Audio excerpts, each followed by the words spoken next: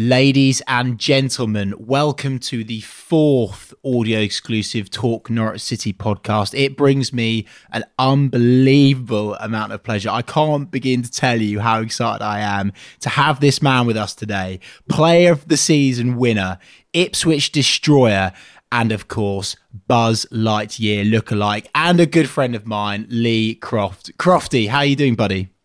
All right, lads, I'm good, mate. Thank you. How long has it taken you to get your arse in gear and get on this podcast?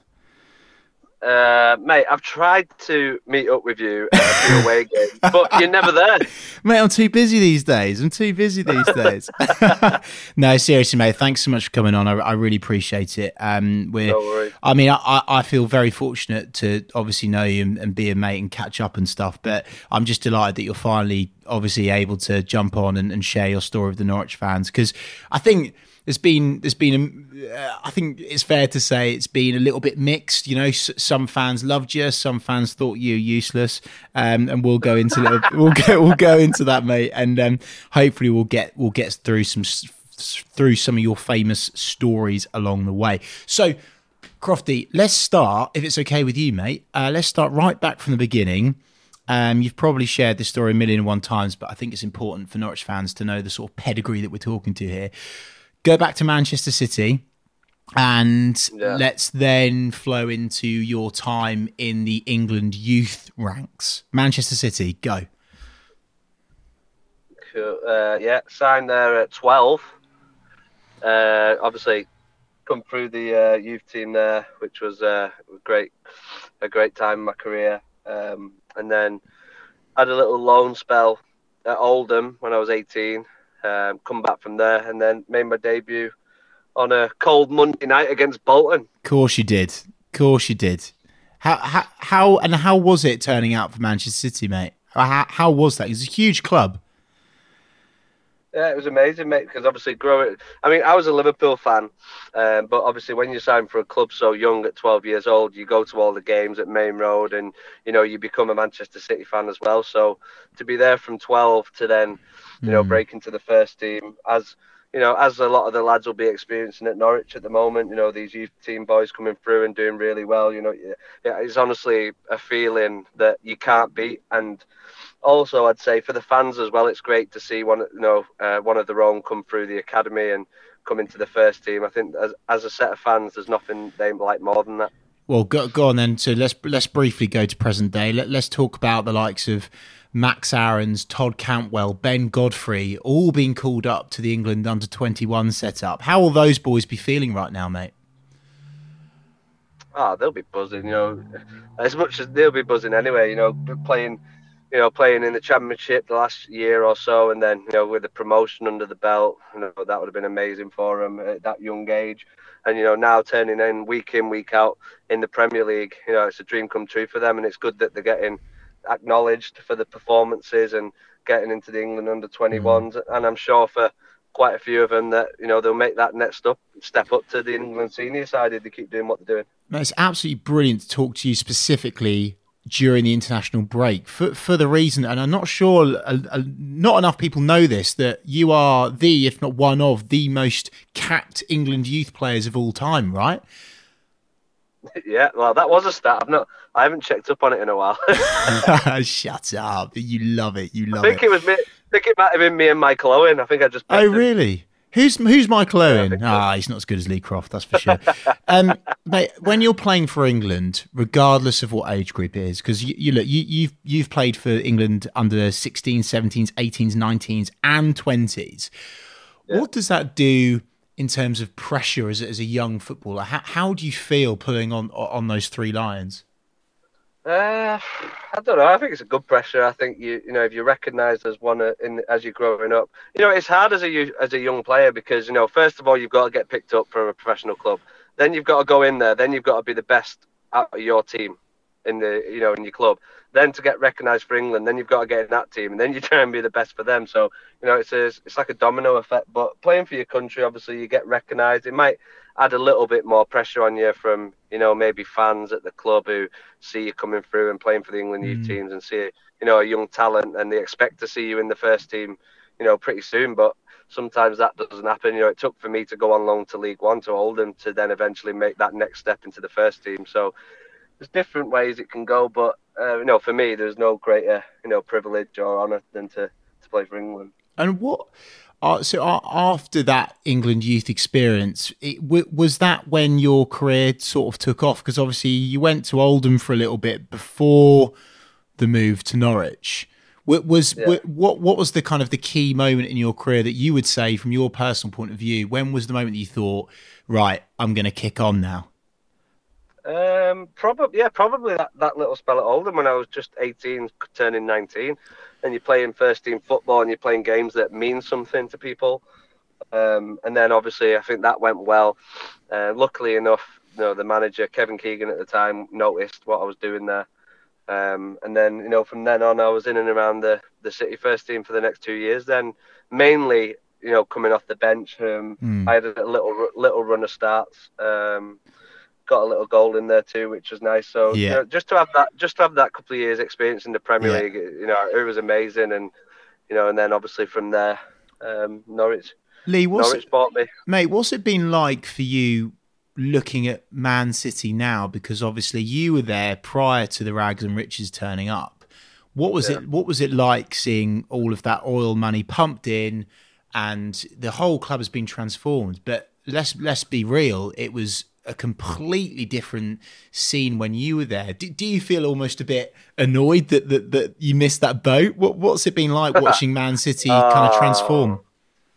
No, do you know what? I'm buzzing for them, because I think for City, especially for the City fans, because what they went through, going down to the equivalent of League One and still getting 30,000 in League One against Mansfield at home, and they've been through the mire. So if it was going to happen to a club or one of a few, I would pick Manchester City, because the fans are so loyal and turned out in the numbers, even in Division 2, and it's great for them to have that money coming in, and for the success that it's brought them, it's amazing.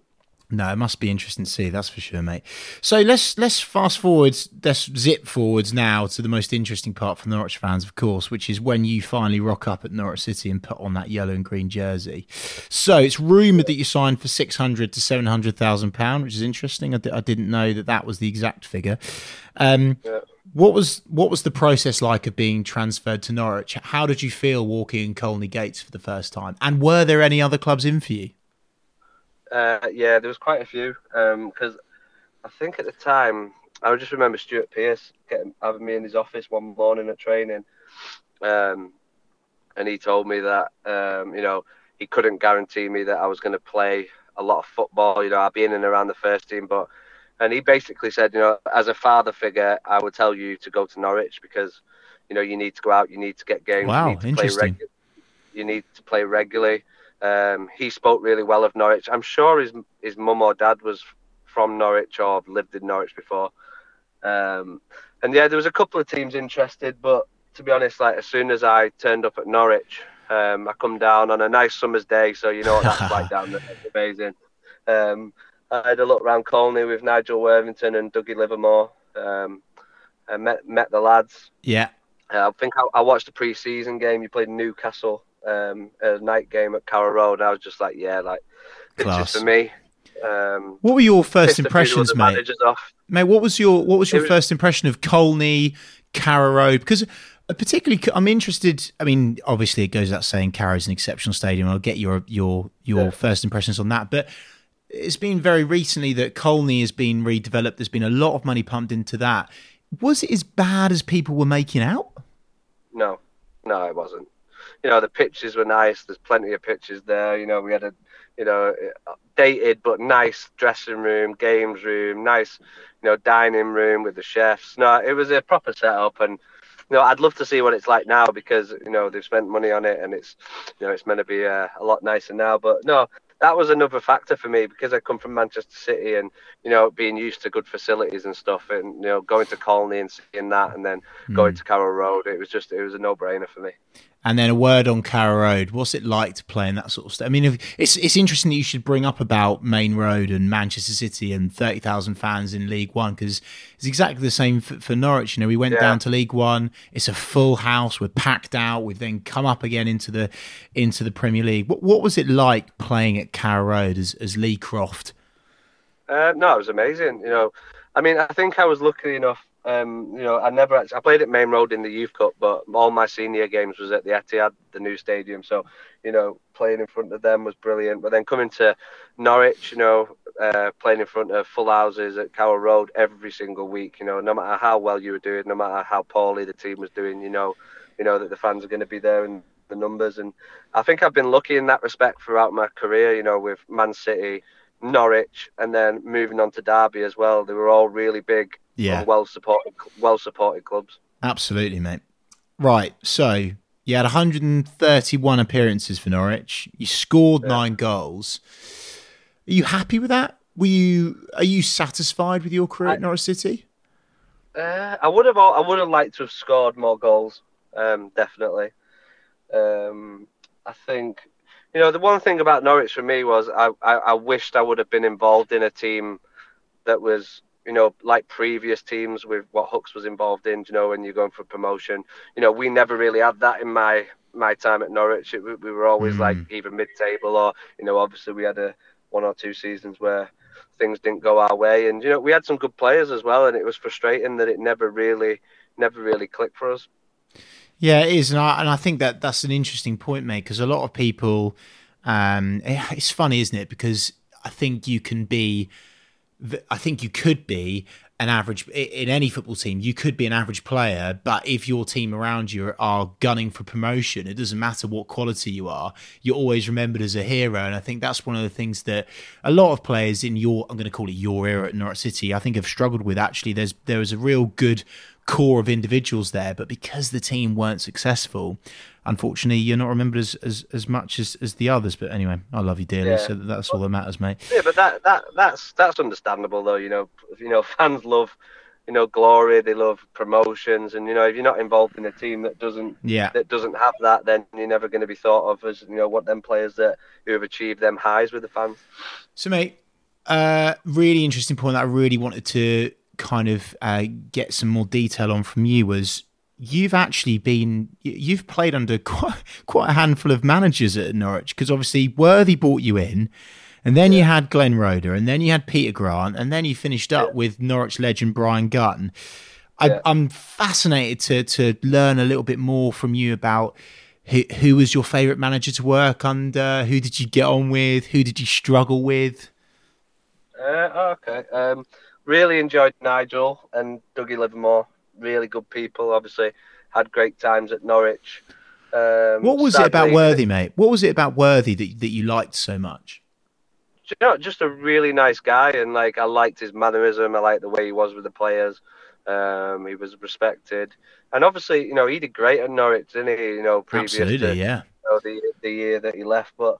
Yeah, no, really, you know, he was probably a big reason, another, you know, big influence why I signed, along with, as I mentioned before, the caliber of players there was there at the time. You know, I went in being told I was going to play with, you know, myself, Robert Earnshaw, and Darren Huckabee as a front three. And if you're going into that, you're thinking, right, we've got a right chance here. But as I said to you, it just didn't click, and it wasn't to be. And he had that fantastic celebration, didn't he? And I always remember, right? I'm sure you're going to have a story on this. We'll come back to managers, and let's just go off on a tangent. Robert Earnshaw had that Hummer with the spinner wheels, didn't he? Oh, my Talk to me about that. What a joke of a motor. Mate, one of the best things I ever seen with that, we went swimming doing a cool down. I can't remember what gym we used to use. And because his drive was on the other side, because in his big stupid Hummer. So he was in the left-hand side drive, and obviously he would come up to a barrier at the gym. So he had to lean over, and he had to open the window. He had to press the buzzer to get in. As he's leaned over, because he's so small, his foot's gone off the brake. He's just smashed the barrier down in the Hummer there. It was brilliant. Absolutely brilliant. I said, that'll teach you for being flash and driving an American car. He turned up to I'm going to make this, I think it was under 14s or under 15s, Pouring Land Wanderers trophy announcement. And all of the kids were, because he didn't keep it clean, all of the kids were drawing their initials in the spinner wheels of his Hummer. Anyway, we digress. Back to Football Managers. So you'd finished with Worthy. What about, here's one, very mixed bag of opinions on this man, Glenn Roeder. Well, I'd say, do you know what?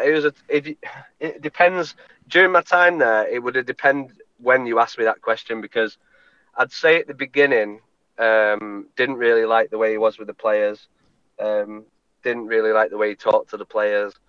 He was a bit, I thought he was a bit of a horrible guy. But I think, towards the end of his tenure, like, I'd won him over and I was playing all the time, and I'd become one of the players that he actually liked, and I actually enjoyed it towards the end.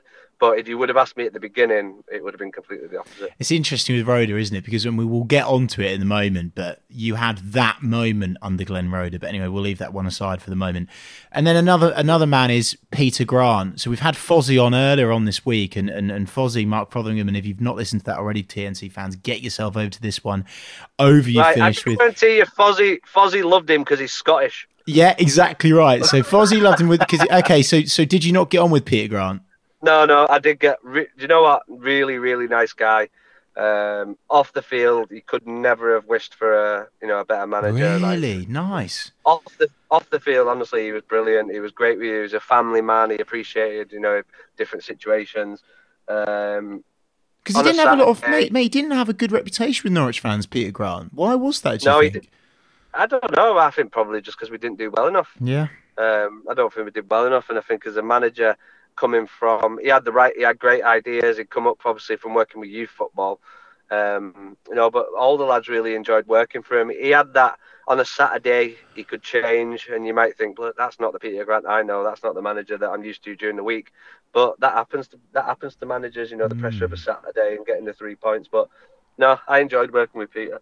And then Peter goes sour, and then bona fide legend Mr. Brian Gunn takes the job, impossible job, some may say, trying to save the team in the last few games of the season. Really, what was it like working under Gunny? Did you feel the pressure of the fact that he was a legend, so it had to work? Did you feel that pressure as a player? Didn't really feel that pressure, although when you look at it now, you think someone's reputation can be tainted. Someone who's a legend like Gunny is there. One thing you never want is for him to take over as manager, and be getting booed and be, wanting to, the fans wanting him to be sacked. You never want a legend to, go through that, and it's a shame that, he was sacked especially the way he was sacked. But, absolutely. I remember was it his first game that we played at home and we won 5-0. I think so, yeah. I'm pretty sure. Thinking, was it away to Yeovil?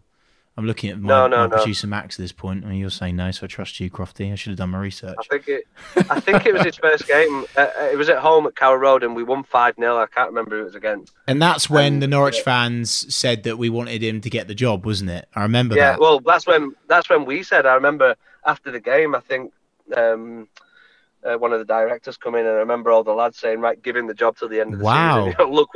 Look what we've just done there. Give him the job, because we all liked him, and probably thought, well, if we've got someone that we want to work for and we want to play for, then it'll work. But as you say, it was a tough ask for Gunny to come in and turn it around. Absolutely, Crofty. I think I can predict what your answer will be, but you might surprise me. If you could go back to a single moment in the famous yellow and green, what would it be? Chris. Right, good. You know what it would be. Good, right. Well, let's talk about that goal versus those noisy neighbours. You're 25 yards out.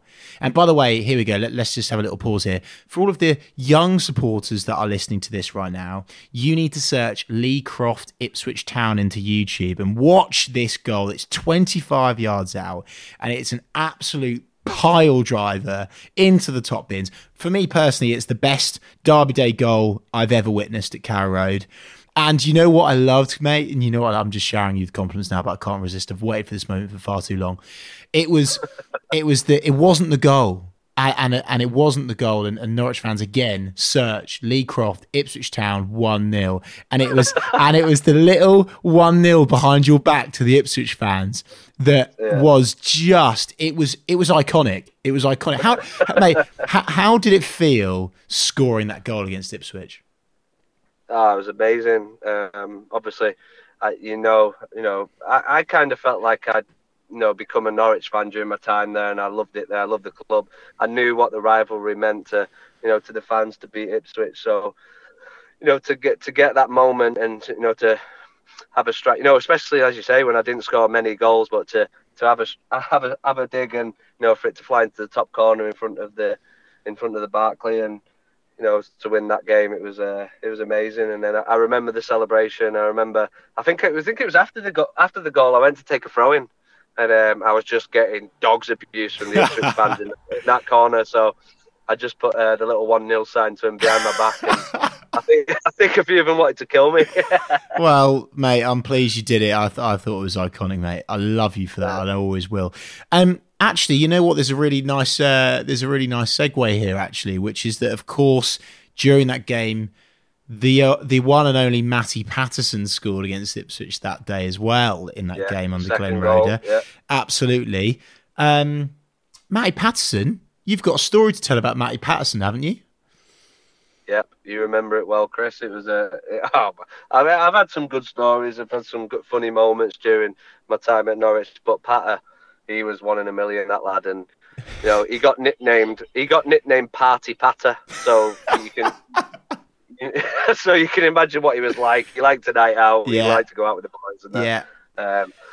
But yeah, one Sunday I remember I woke up and someone phoned me and they were like, "Oh, Patter's been arrested. He's in prison." And I was like, "What do you mean he's in prison?" So apparently he'd gone out on the Saturday night, as he liked to do, Party Patter. Yeah. And he's been out and he's thought, I think like 3 o'clock, he's thought, "Oh no, I've got training in the morning. Like I need to get home. Oh my God. We're in a few hours. Like that's enough for me." So he's jumped in his car. He's drove home steaming. Oh no. The best thing is he's gone to bed, got himself. He must have set his alarm, got himself up. He's still that drunk. He's not put pants on. He's just got his Y fronts on. He's got in his car, drove to training. Been followed to training by the police, pulled over. God.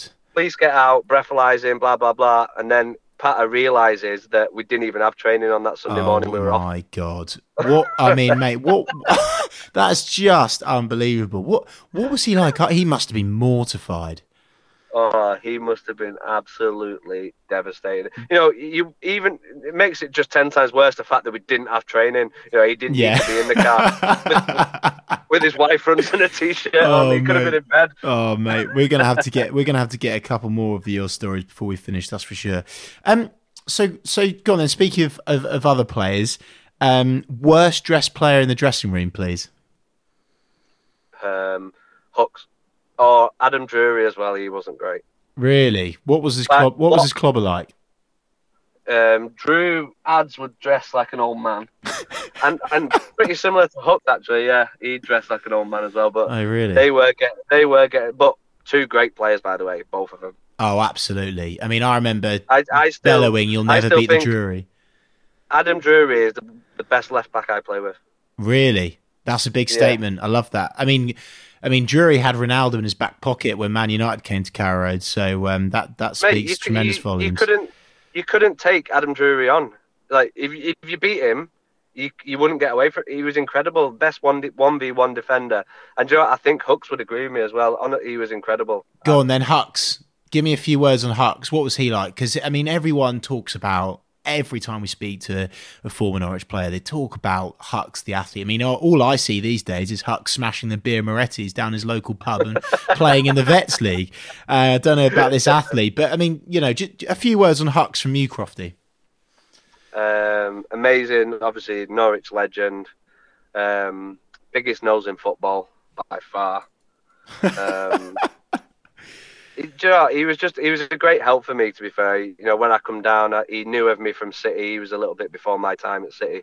And when I come down, I was lucky enough, you know, he kind of looked after me, and, you know, I met his wife, Lindsay, and, you know, they were really good to me, and he was a good family, aren't they? He was a big part of, you know, me being at Norwich. He was a real help and a good friend. But yeah, he's stitched me up a couple of times as well. I forgot about the Man City link. So go on then. Let's talk about these stitch-ups then. Give me a Hux Crofty story, please. Hux Crofty story? I'm trying to think of the best one, mate. If he didn't like my clothes, he used to set them on fire. No. Really? He did. One time, I had these jeans, D&G, right? They were fantastic. I walked outside, I seen they'd gone, so I walked around the corner outside. I seen Hux, he'd poured petrol, did a line of petrol, and I just seen, and he lit the petrol, and I was like, what is he doing? So I've seen this flame going towards, and my jeans are just sat there at the end of the trail and just set on fire. And you were watching this live? I was just watching it, yeah. But do you know what? He bought me a new pair of jeans, so it was all right. Oh, good. Well, he is a legend. There's one more classic what he did to me as well, which I think you might have. I think he talked about it in his book. But when I took have you heard the one where I took a girl out and I asked him where to go? Oh, I have. But go on, share it with the audience already if they haven't heard it. So I asked him where to go because he's like a native and he knows where to go, the best places. So I should have clocked on, because then he said to me, right, do you want to borrow my car? Because I had a Range Rover at the time. He said, do you want something a bit faster to pick her up in? So I said, right, yeah. So he gave me his 645 6 Series BMW. So little did I know. So he's booked the restaurant for me. He's given me his car. So I didn't know at the time. So basically what he'd done, he followed me to the restaurant, knew where I was going, knew what time I was eating, him and Craig Fleming. So he'd followed me there with a pane of glass, and his intention was to smash the pane of glass and rob his car back with his spare keys. So I thought that the car had been robbed.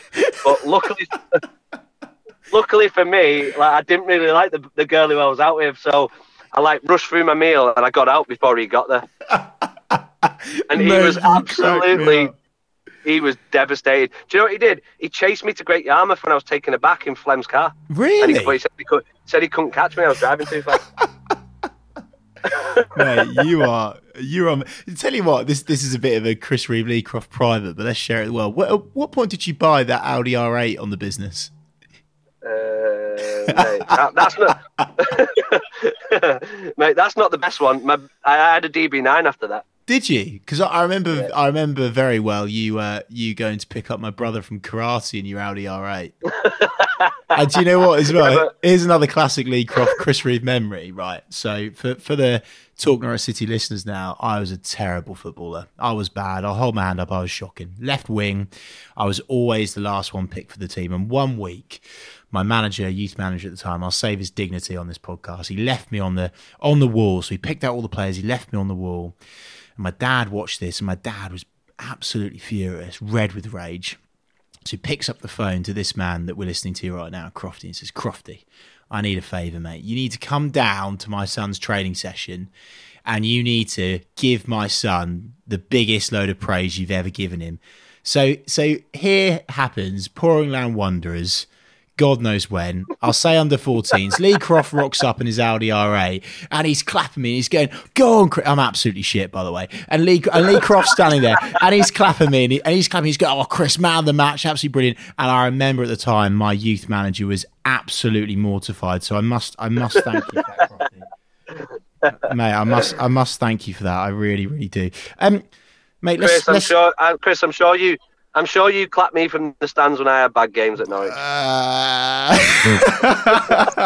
Mate, of course I bloody did. I sticked up for you. I tell you what, I'm just going to have another little Crofty Revo private now. What is your obsession with cauliflower cheese? Because the amount of times you rocked up to my house after a game asking for cauliflower cheese. Because your dad makes the best cauliflower cheese ever. And you know what? Sometimes it was nice. I used to like it on a Saturday night. Like I got on obviously really well with your dad. You were young at the time, but sometimes it was nice. You know, the lads would go out, and sometimes, you know, because I used to work so hard, Chris, in the 90 minutes, I just used to like to chill and come over to yours and like use like we're kind of like a family away from home, and your grandparents as well. And it was just a really nice place. Oh, mate, stop it. How are your mum and dad, by the way, quickly? They're good, mate. They're good. Good. Love them to bits. Anyway, right. So let's get serious now. Let's talk about the end of your time at Norwich City, if we may, which is we get relegated to League One. How did that feel? Oh, horrific. And, you know, obviously I got, you know, that was the season that I got Player of the Year, but, you know, it was really tainted. Obviously, it was still such a great honour to be, you know, on that trophy with some of the names that I'm on there with, but, you know, to be on it and, you know, but to be marred by the relegation, it was, it was time. And mate, I mean, I don't want to get personal, but I'm going to get personal here. I get the impression that you probably live in regret a little bit that you didn't stay at Norwich. Is that fair? Right, 100%. I know people say like, you know, hindsight's a wonderful thing, and you know, this is one of the reasons why I think, you know, in the future I'd like to work with young players and work, you know, on a mentoring side of things, because, you know, I feel like I've been through a lot. I've had good times, bad times, and, you know, made decisions that, you know, at the time you think's right, but looking back you shouldn't have done. And you know, sometimes, you know, Derby was closer to home. Yeah, true. Very true. It's a good point. I didn't think about that. Very true. It was closer to home. Norwich had been relegated. My contract ran out. Norwich couldn't offer me even a third of what Derby were offering me. And but you can't. Looking back now, worst decision I ever made, and you know, maybe made for the wrong reasons. Maybe I should have given it. I remember sitting down with Brian Gunn and Neil Doncaster at the time, and they were doing all they could to keep me. And, you know, to feel wanted like that and have, you know, as you said before, the majority of the Norwich fans have a rapport with them. You know, it was 100%, and it hurt. The next year when I was watching Norwich do well, you know, obviously I want them to do well, but I just remember thinking I used to still speak to Wes Houlihan, and I'd speak to the boys there, and I'd just be like, wow, I wish that I would have stayed and been part of that. And, you know, I think it was 2 consecutive promotions on the bounce after that. So, you know, it was it was devastating, because, you know, the way they were talking to me, that they wanted me there in League One to be, you know, one of the players to help get them back up, and, you know, one that, you know, I'd just got Player of the Season, so they wanted to keep me. But, you know, 100%. Well, at least you're upfront and honest about it, because a lot of people would pretend that it doesn't hurt, but it clearly still hurts you to this day. Mate, anyone who would say that doesn't hurt are a liar, because when you leave a club that you've had an amazing 3 years at, you know, and as I said before, you've got such good relationships with people there, with the club, with the fans as well. And, you know, I was feeding you cauliflower cheese every other week, mate. I mean, I'm pretty pissed off still, actually. In fact, get off my podcast. But I feel like that kind of tainted a lot of fans with me as well. You know, maybe ones that did really like me at the time. You know, obviously I'd personally had an all right season that year, and then I think when I left there was a few sour grapes, and people, you know, were judging me for leaving and jumping ship. And, you know, I got a few tweets the next year or so saying, you know, this could have been you. And, you know, mate, you weren't the only one. It was the exact same. Sammy Clingan did it. A few of the boys left us, didn't they? You know, I know. Wes had offers and stayed. At the time, it's hard, because obviously I wish I would have stayed, and I wish I would have just took less money and got the promotion back up the year after. But, you know, at the same time, when you're a young lad, you're 24, your contract runs out, and as brutal as it sounds, when you get offered so much more money, it is hard. It does turn your head. Yeah, mate, I can imagine that. Yeah, absolutely.